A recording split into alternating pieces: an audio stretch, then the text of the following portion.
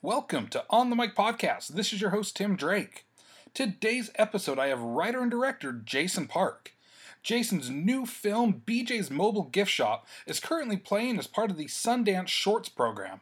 It was a really great time being able to sit down and chat with Jason, not just about filmmaking, but about his first Sundance experience. As many of you listeners know, I've been covering Sundance for years. This is my 9th festival, and it's been a very unique experience, of course, because of COVID.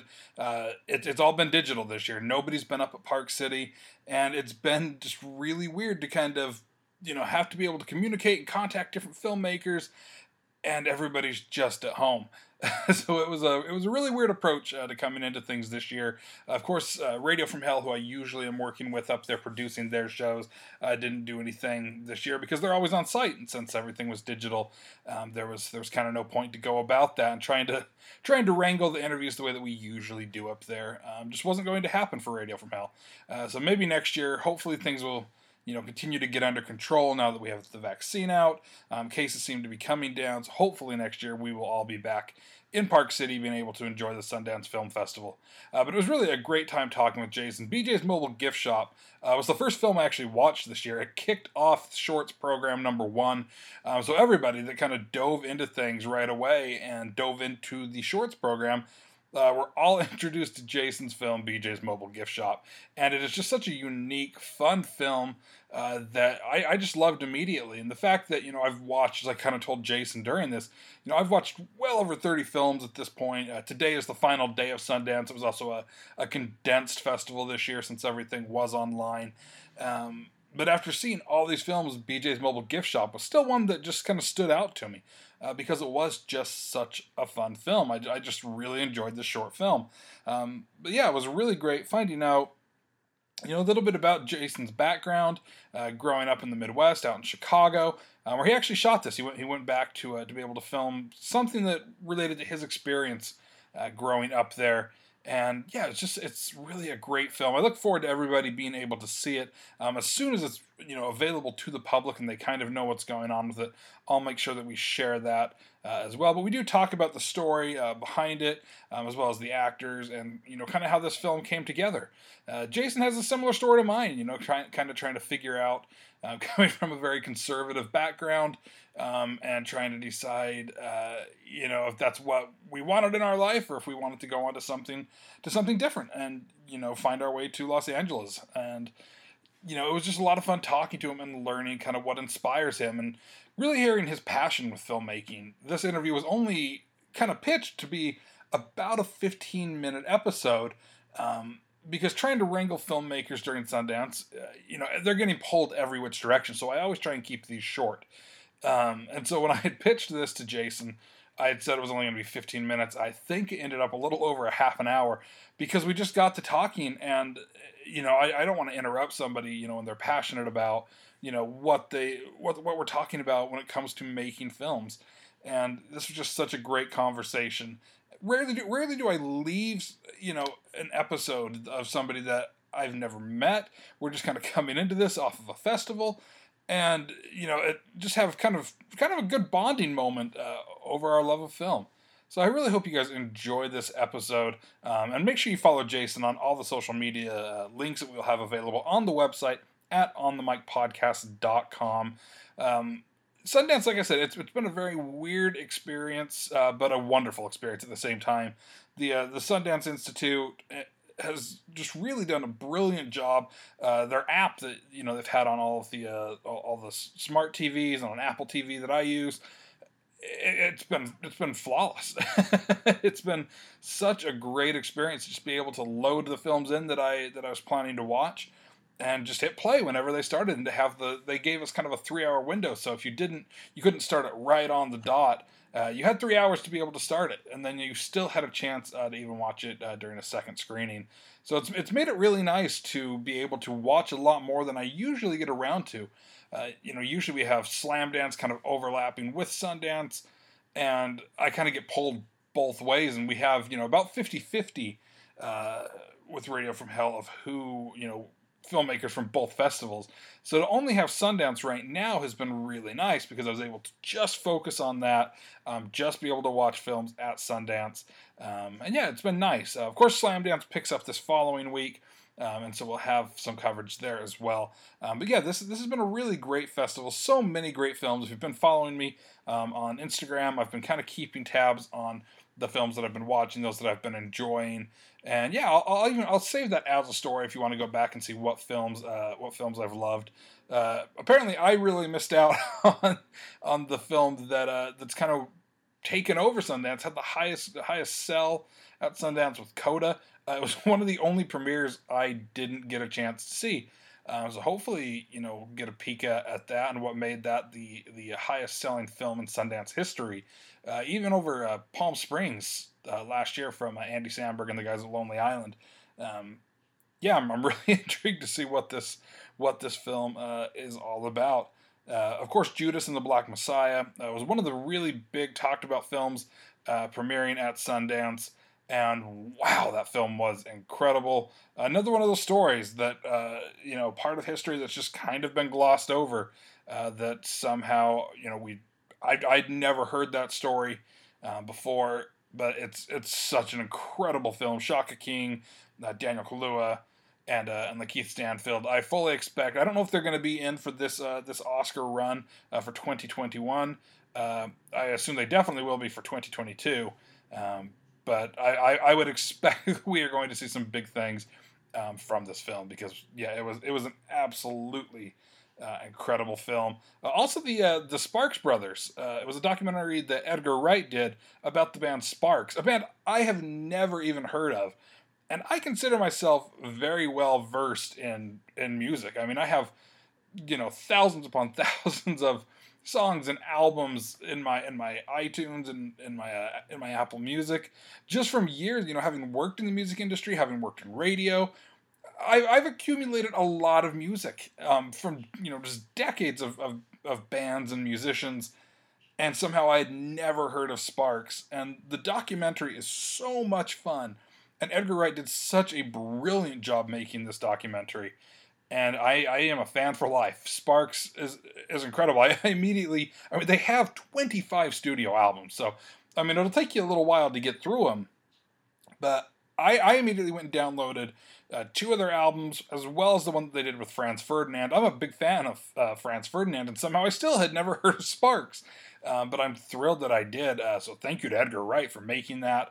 Also, the movie Street Gang, How We Got to Sesame Street. Just such a lovely, wonderful film. Just a great documentary of how Sesame Street came to be. Of course, I'm a huge fan of the Muppets. Anything Muppets, Jim Henson, I'm always on board. And yeah, Street Gang was one that just made me smile the entire time. No matter how many times I have to relive Jim Henson passing through documentaries and stuff, it always stings the same. And I was only 5, almost 6 years old when it happened, but I was so obsessed with the Muppets at that age that I still remember where I was when my parents told me that Jim Henson had passed away. And if you don't believe me, I was in Taylorsville, Utah. I was picking up my friend Sam for soccer practice, and we were sitting in my dad's tan Jetta that he had.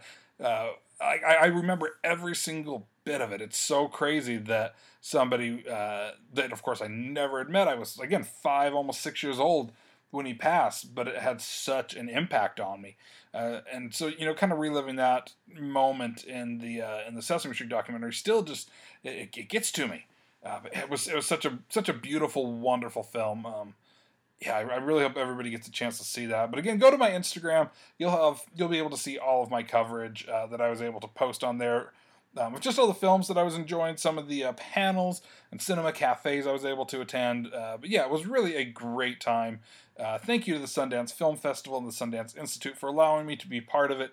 Once again, like I said, this is my 9th festival, and it's just wonderful every year. I was nervous about how things were going to go this year with everything being digital, but it's been such a great experience. Talking to Jason, he's had a wonderful experience. I was nervous for these filmmakers because it's a time when you're able to kind of network and get to know other people within the industry, and I was very nervous about how that was going to go for a lot of these filmmakers, especially in the short film program, because it's kind of that time to, crack out of your shell and be able to kind of go on to bigger things as well.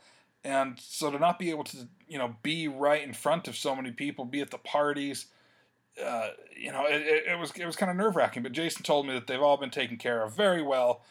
So it makes me happy that the Sundance Institute has still managed to make this experience a great thing for all of the filmmakers. Yeah, it's been a really great festival. It's kind of sad to see it end since it's shorter this year.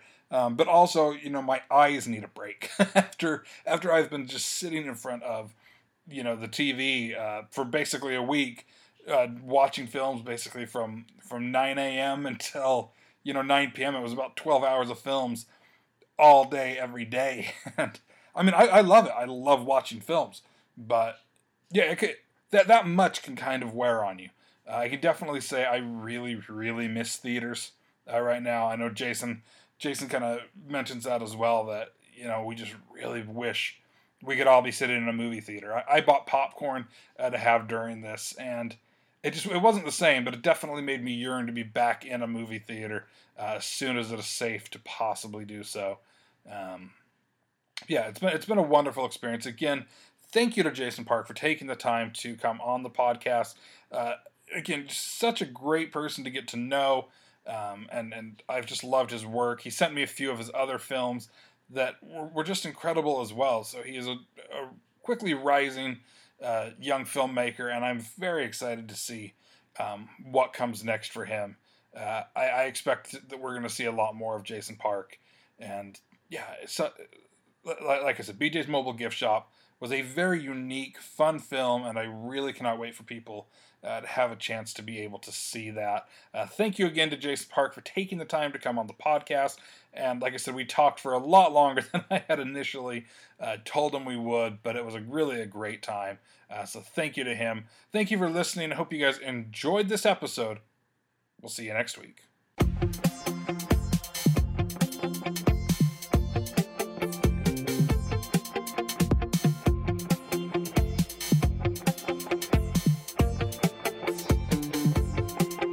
Hi, Tim. Can you hear me all right? Yeah, I can hear you perfectly. Okay, great. The AirPods are always a hit or miss sometimes on the first try. Yeah.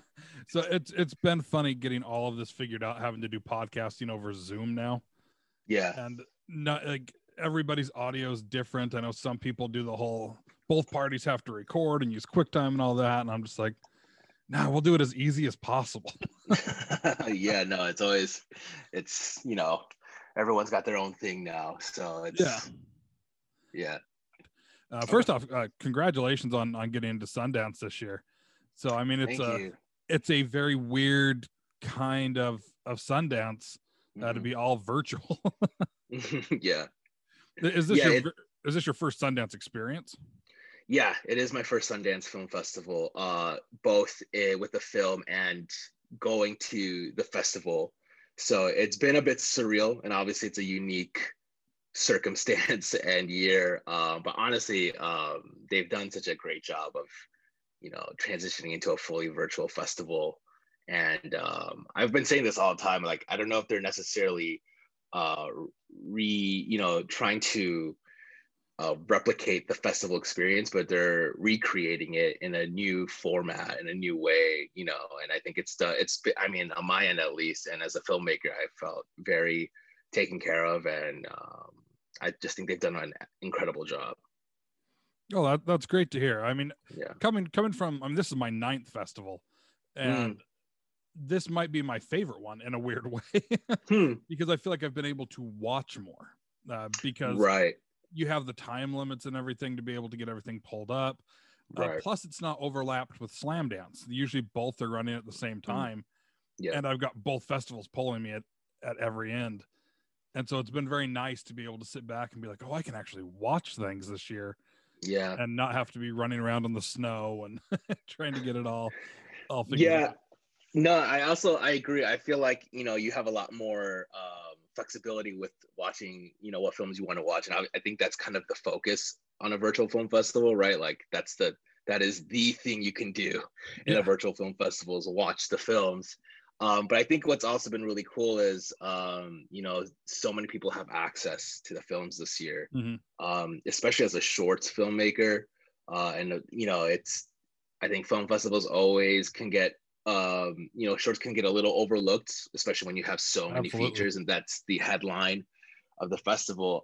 But with the fact that, so many people across the country can see these programs and they see these shorts, and people who are not in film or watch movies that often, who are friends or family that are just trying to support, and then they have the ability to see these other incredible short films that they would have never been aware of. It's really cool, and it's a lot of fun, and it's made it really unique in that form. And I for me personally, I just really appreciated that.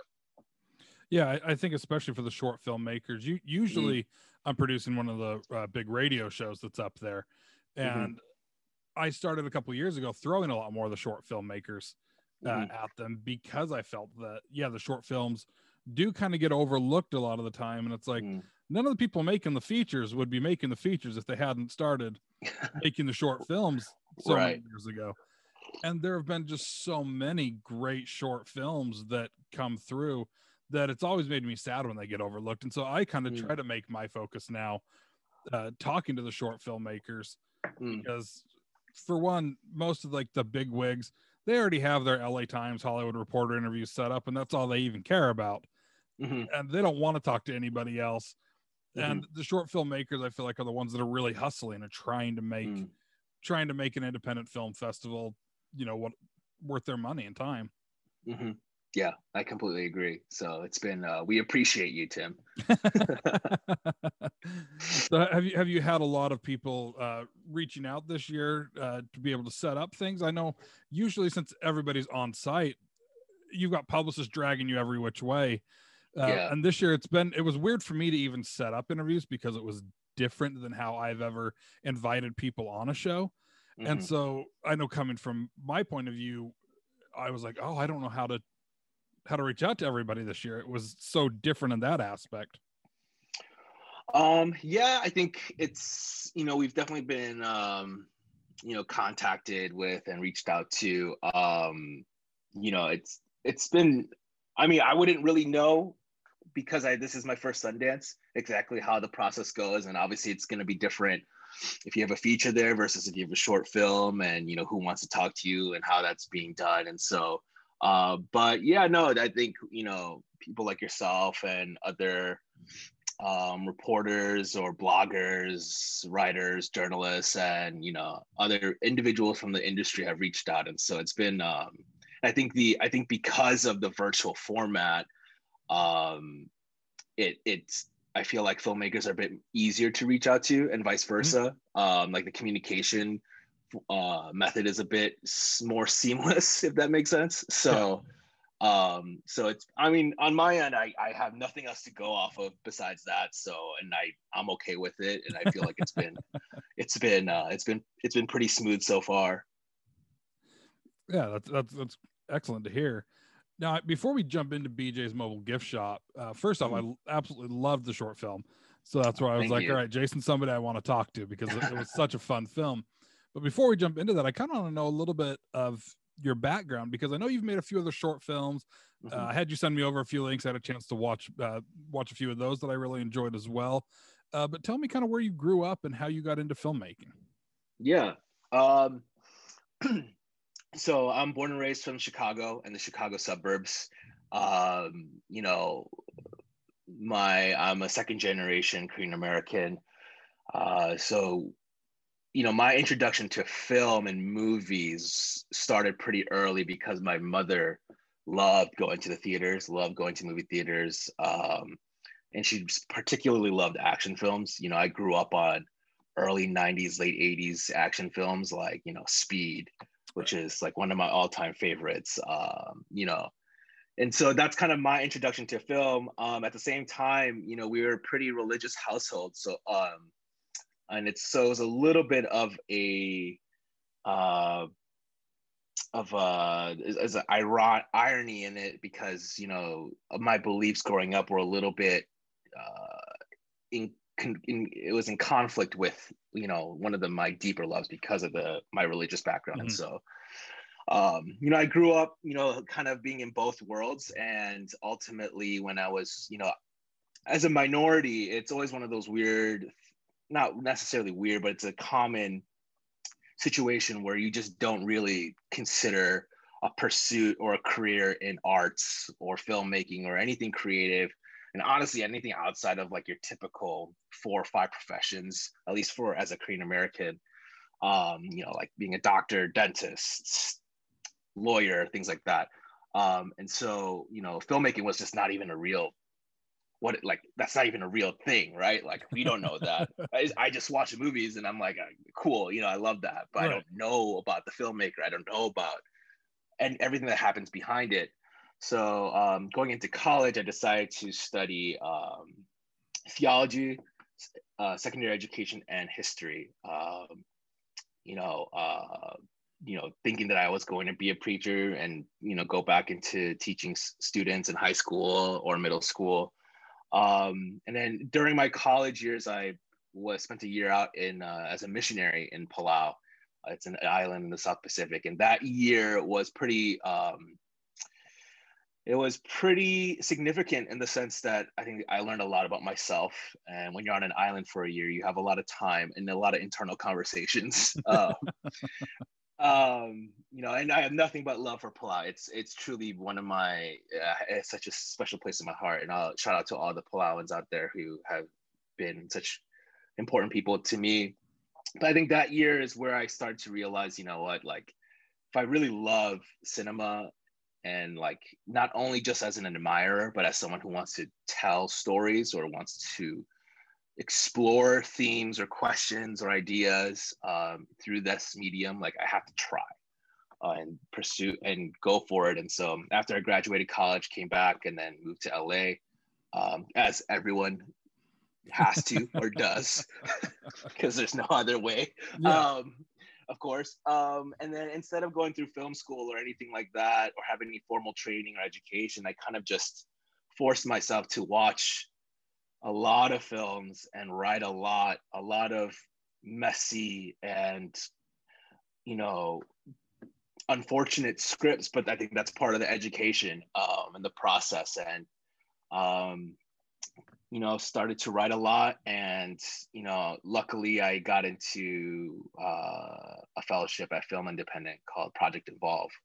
Okay. And that, I always say that was my film school because I was really thrown in to an environment that I had no idea what it was, you know, and not even just talking about the creative development process or like meeting other filmmakers who've gone to AFI and USC and UCLA and NYU. And I'm just some guy from Chicago.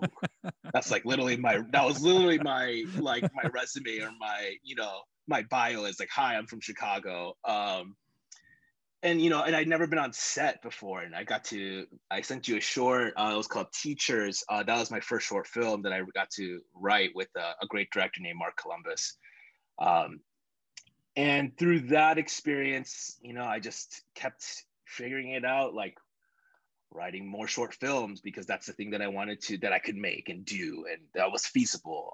And you know, I always wanted to direct. I always kind of used writing as a bit of a Trojan horse into directing, and just kept doing more short films. I started working in commercial production, just out of the blue. It wasn't a plan by any means, but that was really instrumental because I got a real education of how a set is run, how the different department heads work, how everything kind of flows in a very fast and efficient manner. Obviously, they have a bit more money behind it, so problem solving is a bit easier. It's a lot easier. Yeah. But, you know, just for me, because I didn't have that, it was really important to see it and to work in it. And it also was a blessing because I got to learn by getting paid still. And so as a filmmaker who's trying to make anything, if you can have that opportunity, you are truly lucky. And so you know, doing that and just trying to find time to write and make films at the same time was, I guess, the story of the last couple of years. So yeah. Yeah, I mean that really is the best way to learn how to do it. I mean, even when I was in film school, I mean, so much of my film school experience was just recreating other people's scenes. And I mean, there's a value to that to understand how they might have done that for some major film. But I was like, I don't want to just be copying somebody. Right. And then when I ran out of money halfway through film school and couldn't finish, I had said to one of my friends, I was like, we just got to figure this shit out, and we just have to start making stuff. And so it's like, I kind of approach it the same way as I was writing, but then I was like, I'm just going to direct these too. Yeah. And the only set experience I had at that point was being on set here and there as an actor. Yeah. And so it was like, I wasn't even getting the production side of it. And I just kind of had to figure that out. And I mean, I always envy everybody that kind of had your approach where it was, you know, you got paid to learn how to do it instead of paying a lot to not learn how to do it in a way. Yeah, no, I think first of all, I hearing you swear comforts me. So I'm assuming it's okay on just language standpoint. Oh yeah, say okay, whatever. Great. Okay, cool. No, you know, I think film school, I'm sure works for a lot of people, and it's helped a lot of filmmakers. And this is not me dissing on it. I think it's definitely by the individual. I think for me, I could never understand the idea of, you know, spending $100,000, $200,000, $300,000 when you can use that money. Obviously, it's a different format with loans and, you know, with all that, you know, I don't know, however way you figure it out. But, you know, I always thought that you should use that money to find your own voice, find your own, you know, fucking vision for what it is that you want to do. And I think it's hard because there isn't necessarily a structure, right? There's no syllabus. There's zero sometimes blueprint. I think and I think sometimes people do want that, and I think that's okay. And I think that's, if you're comfortable with that structure, that's fine. But I think, and again, I say this from a very privileged standpoint because I got very lucky. You know, I'm not ignorant of that. But it was just one of those things that I had a lot of, you know, conversations about in terms of like, I couldn't just grasp that idea of like, you know, I think filmmaking is such a lonely process, regardless of if you're in the beginning stages of your career or if you're a quote unquote master, right? No matter where you are, it is an incredibly lonely process. And so I think the earlier you can start in diving into that journey in terms of just swimming and finding exactly where I'm supposed to go, I think will always be a bit more of a fruitful experience. And Tim, this is me speaking from someone who didn't go through film school, so I don't know, right? So I mean, obviously you would have a bit more can speak to it, and I don't know if I'm saying anything that's even remotely true, but no, I think everything that you're saying is 100% true. I mean, the greatest thing I think that film school brings you is the networking.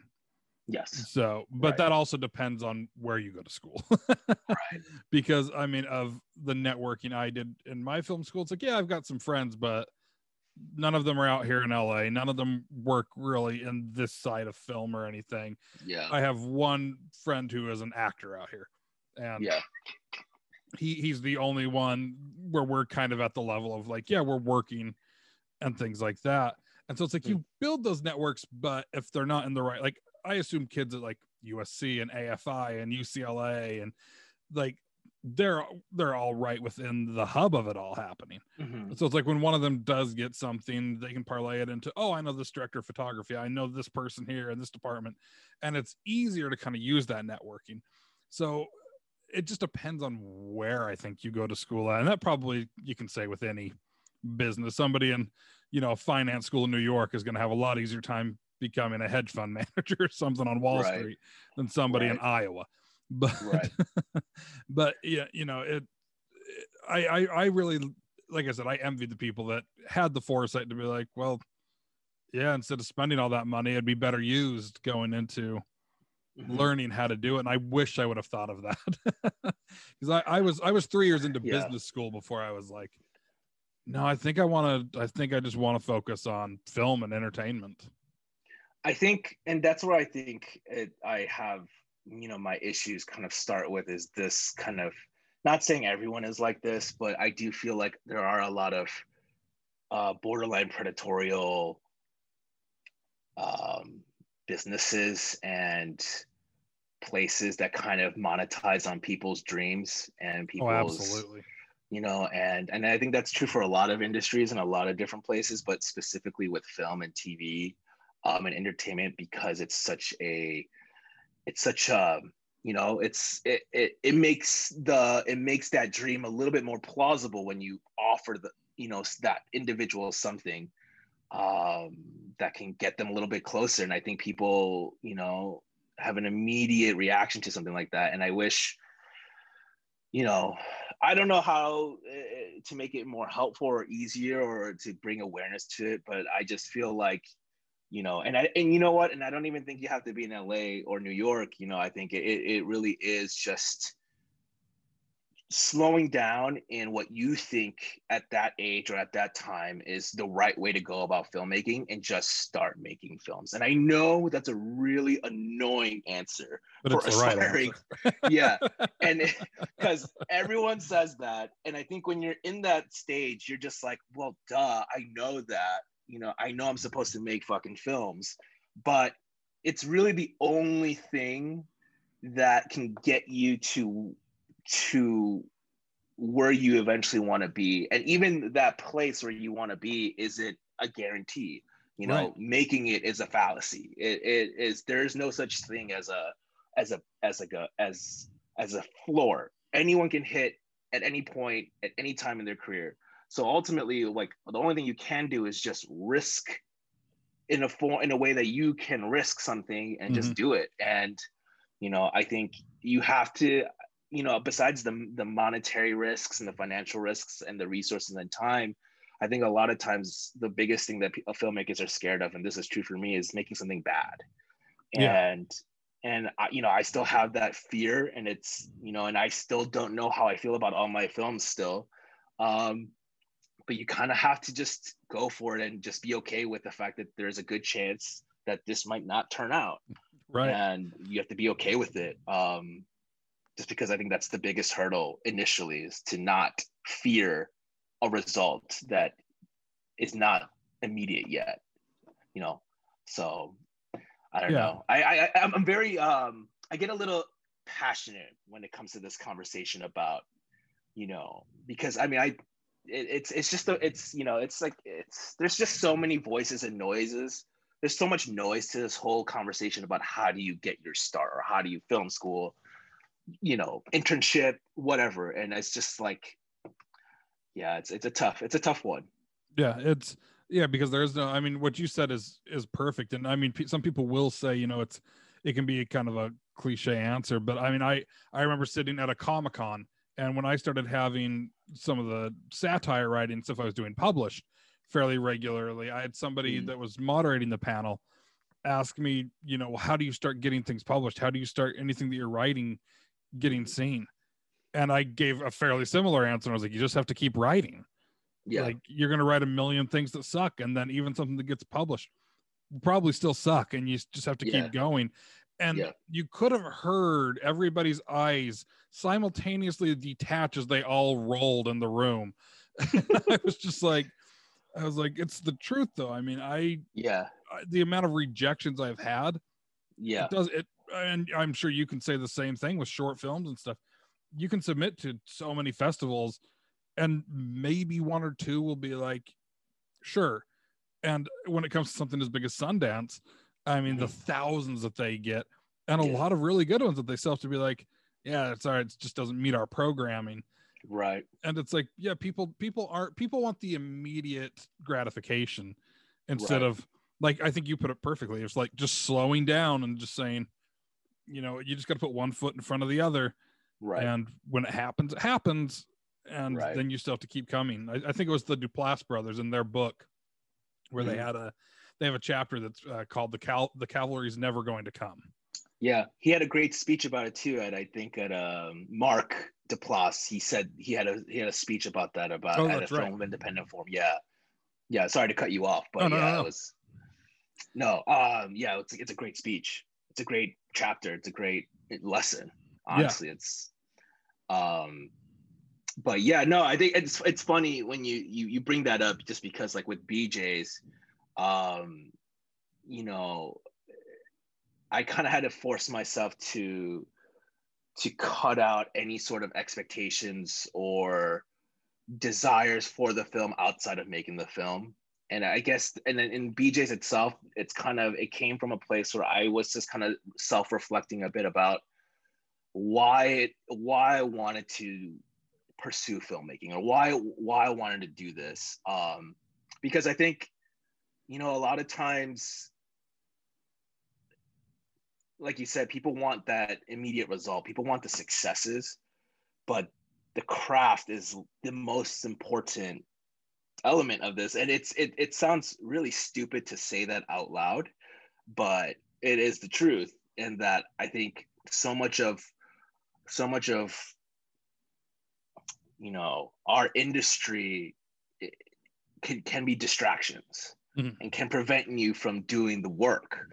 And I had to really self-assess, is my love and is my desire to do this truly for the work? Because if it's not, then I have to reevaluate everything in terms of, if my goals, if my benchmarks is to, do something like this, or go to some sort of award show, or go to some sort of festival, those are all great, but that doesn't mean anything ultimately, right? Right. The goal is to just be in a place where you can work and create and make something that speaks to you and hopefully speaks to someone else. But so yeah, no, I think it's just one of those things where it takes time too. It's a process. It's not something you're gonna immediately just I should just think like that. It takes some maturation and experiences to get to that place as well. So yeah, it definitely does.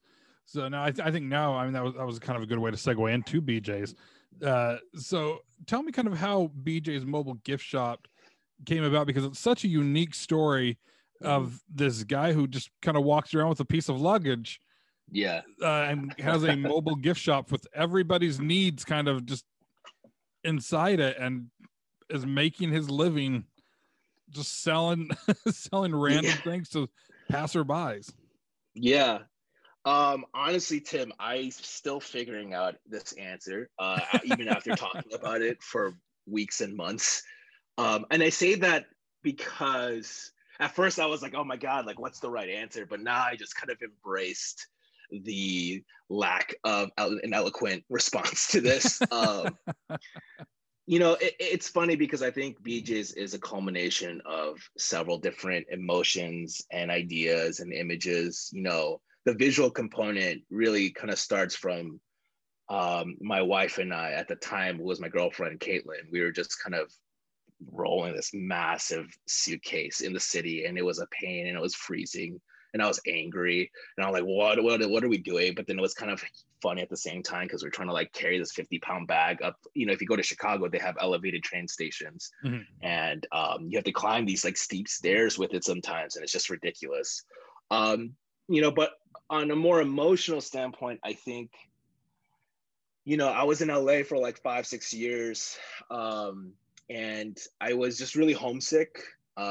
Being from the Midwest and being from Chicago, and Chicago is a major metropolitan city, but there's just a different vibe and attitude in Chicago and the Midwest compared to in LA.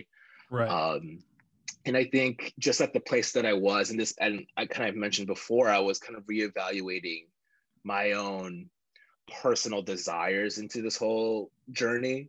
And so I just really wanted to do something that I felt was pure. And I know I'm being a bit naivete when I say that, but I just wanted to go back home and shoot a film that spoke to the city in terms of like how I see it and my experiences in Chicago, but also that embodies it, and kind of, a character and a story that feels like the city, that feels like Chicago, that feels like the Midwest in a weird way. And somehow using all these different ideas and visions or images and emotions, it kind of concocted into this story about a Korean American who just has a hustle. It's not even a side hustle, it is his hustle. It's just a hustle. Yeah. And I just, it's funny because BJ's is really not I would say something that I is particularly in my craft. Some of the things that I write and some of the other shorts that I that you might have seen there, it's a bit different compared to BJ's. And so it really speaks to a moment for me of where I was at mentally, and just trying to do something that was fun, was a bit less tense, and just kind of free going and free spirited. And I think that's what translated into the film, and ironically enough, that's the thing that gets into Sundance, of course, as it goes. So, but yeah. So when you mentioned that it kind of was some of your experience, there was one scene that it spoke to me in a way, because I related to the experience, but it's when he runs into the guys that are kind of, I take it they're kind of like finance type guys that he knew from like high school, and they're kind of razzing him a little about his hustle, right? But I felt like he kind of had that sense of embarrassment at first, and then it's just like, yeah, that's what I do. And then in a way he kind of hustles them. Right. And I feel like when I was first getting into this, I would run into people like the DMV or some just random place, and they would see the things that I was doing, just through social media, because nobody wants to post the shit they're going through. Yeah. Before they took the picture that they posted. Right. Yeah. And it's like, yeah, having to do, like a part-time job that you're just embarrassed by or something to get by, and then somebody sees you at that part-time job and you're just like, oh yeah, this is what I do. Yeah. Yeah. And it was always that just kind of awkward feeling. And I was suddenly in BJ's shoes in that moment. And yeah. it was so fun to kind of watch how that entire scene came together. Yeah. So, I mean, was that kind of how your inspiration came from it, as kind of being in similar situations? I think anyone who's pursuing not just film or TV or art, or a pursuit that they're really passionate about, and it takes years of investment before you see any sort of success, right? I think you're always kind of put in these like really difficult positions, both in social, whether it's through friends or family, and it's tricky to maneuver around it, because you don't want to be that person that is trying to defend yourself to the point where it's just kind of embarrassing, at least for me. But at the same time, like, you're like, like, you feel the judgment, you feel the the condescending comments, and the confusion. And I think, I don't know, I wouldn't say I've had too many of those interactions, but I think it was just more so,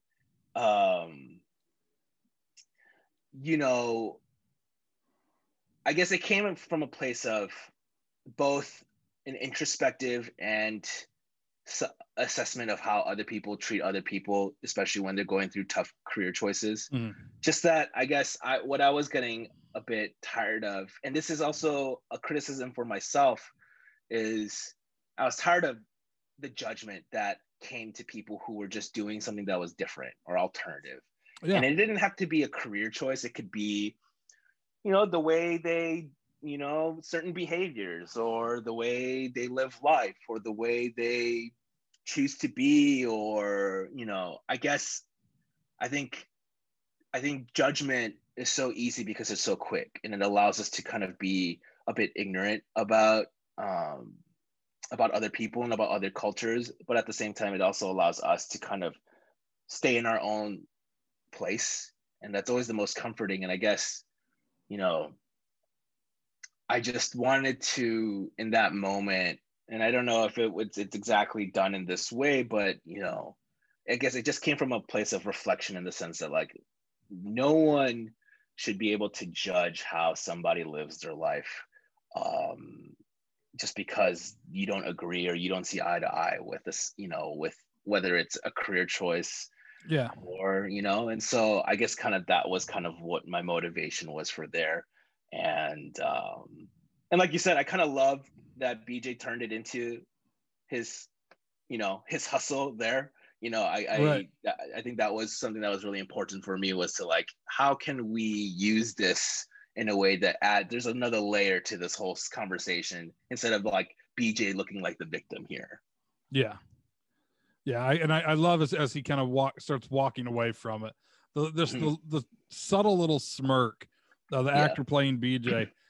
So often it was just the subtlety of some of his movements that it just made you love the character so much and everything that he was doing, by just making you kind of smile with him. Like, yeah, you just, I mean, even from the first hustle with the guy spilling the coffee, where the guy's just so grateful that, oh, you had everything I needed, and he's like, yeah, so the shirt's this much, and I just started laughing, and I was like, it's so great, because that guy's not going to be like, what are you talking about? Like, right, he's in a panic. He's out of everything.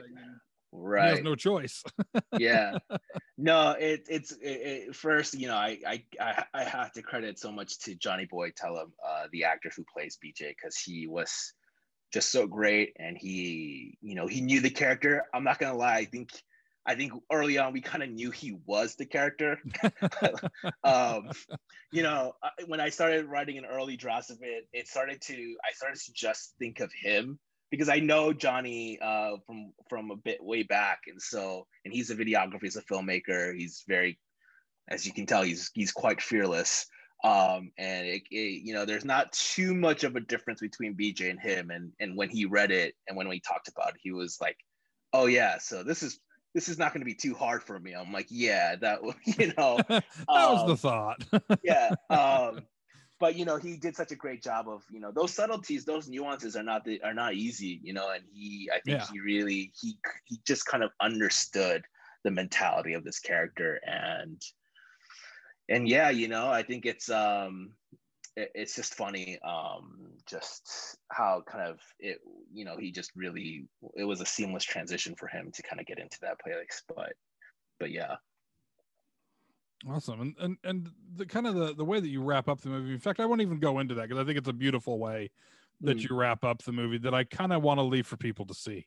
But I really love the way that we see a more kind of human side to BJ at the end, where we see him going through the hustle so much, right, to at the end kind of seeing more of his personal life and what he's working for in a way.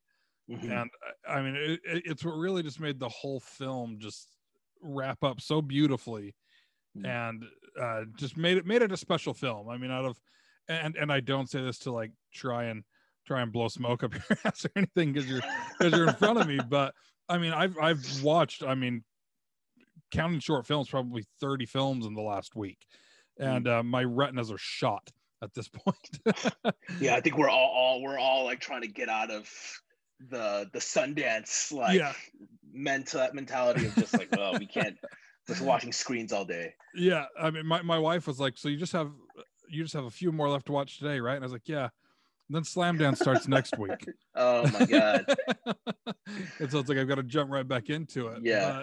But out of all of them that I've watched so far, BJ's is one that just stands out amongst so many of them to me, because I mean, one thing that you see in so many film festivals, not just Sundance, Slamdance, South by, like so many of them, is they constantly have the theme of, wanting to, have some type of thriller, some type of murder mystery, or so many lump into that.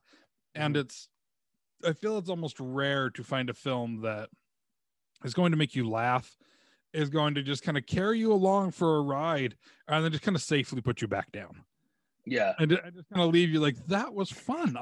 And that's what BJ's did for me, is it just kind of let me be like, all right. And it was actually the first film I watched. Yeah, it was the first film in the first program. Yeah. So it was very nerve-wracking when Sundance started because I got some text and notifications of like, oh, we watched it already. I'm like, oh, I was not mentally prepared for this to be happening so soon. But yeah, it was a great way to start the festival. And now, 30 plus films later, it's still one that has stuck with me. And, I look forward to people being able to see it in the future. And I mean, kind of where does it go from here? I mean, now that the Sundance Shorts program will kind of wrap up in the next couple of days here. Yeah. Where are people going to be able to see it going forward?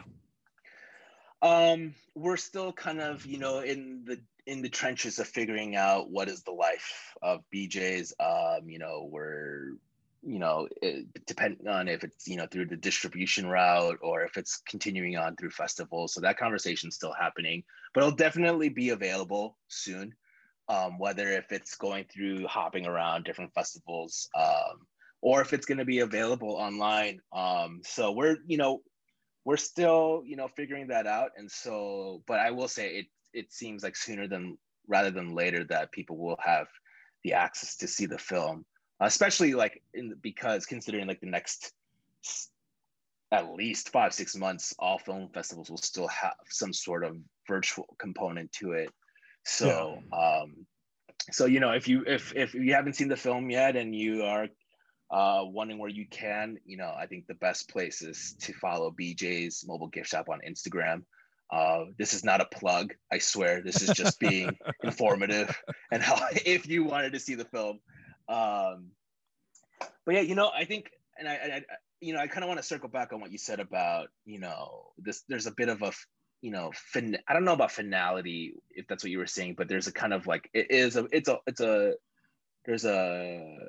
kind of a whole film, it's, and I think it was terrifying to do that, because short films, the mantra of a short film is always get in late and early, like that's a lot of short films work that, and it works, the reason why people say it is it works.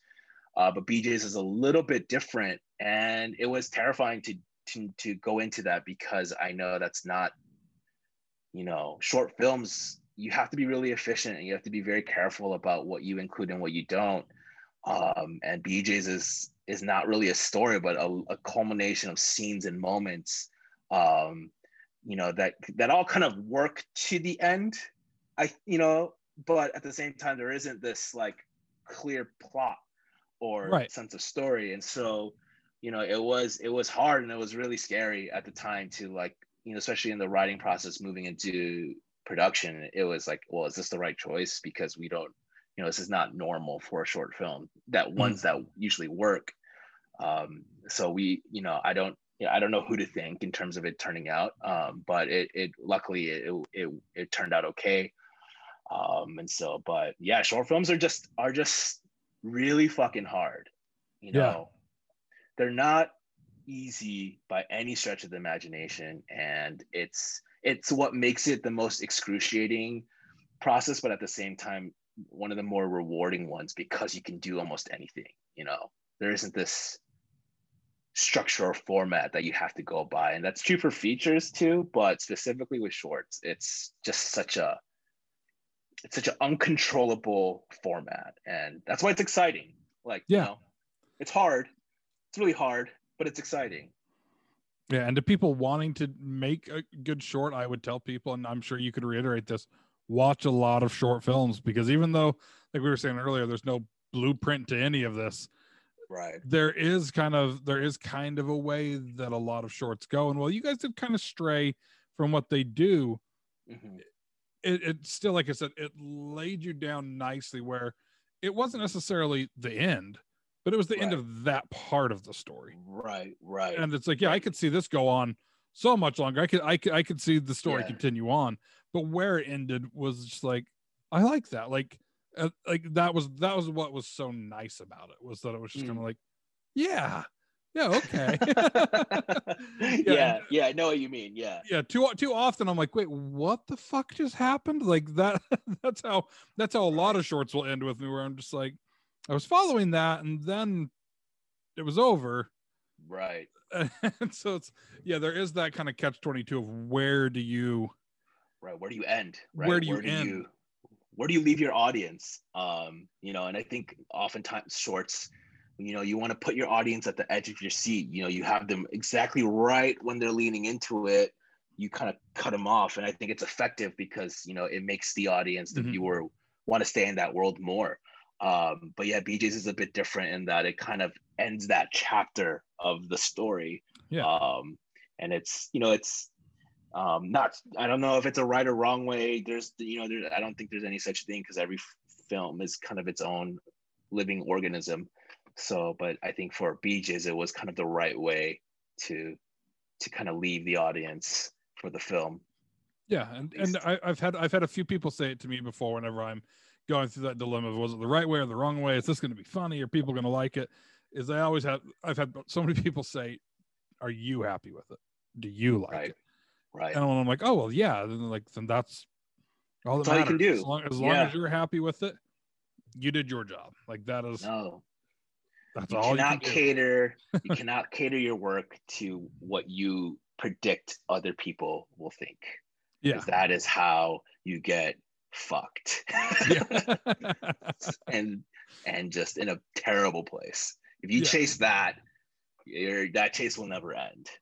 No, you will just be chasing your tail. And like there's a project that I have in post-production right now that myself and a few others shot right at the beginning of kind of lockdown and quarantine that is so different from anything we've ever done. And it was something that we all had to shoot individually and piece together. So it's like we were shooting and emailing and uploading. And there's also no dialogue back and forth. Wow. It's all like everything's in a voiceover setting. Yeah. And it was so much of like, is this funny? Is this going to cut together? And luckily, like I'm hearing now, like, no, it's cutting together. It's working. And I just keep going, is it really? Are you sure? There is that nerve-wracking punch of like, you never know if it's going to work, but no, you just have to make what you make. And and I think films and short films, but I think this is true for anything you make, it captures a fragment in time that you were in.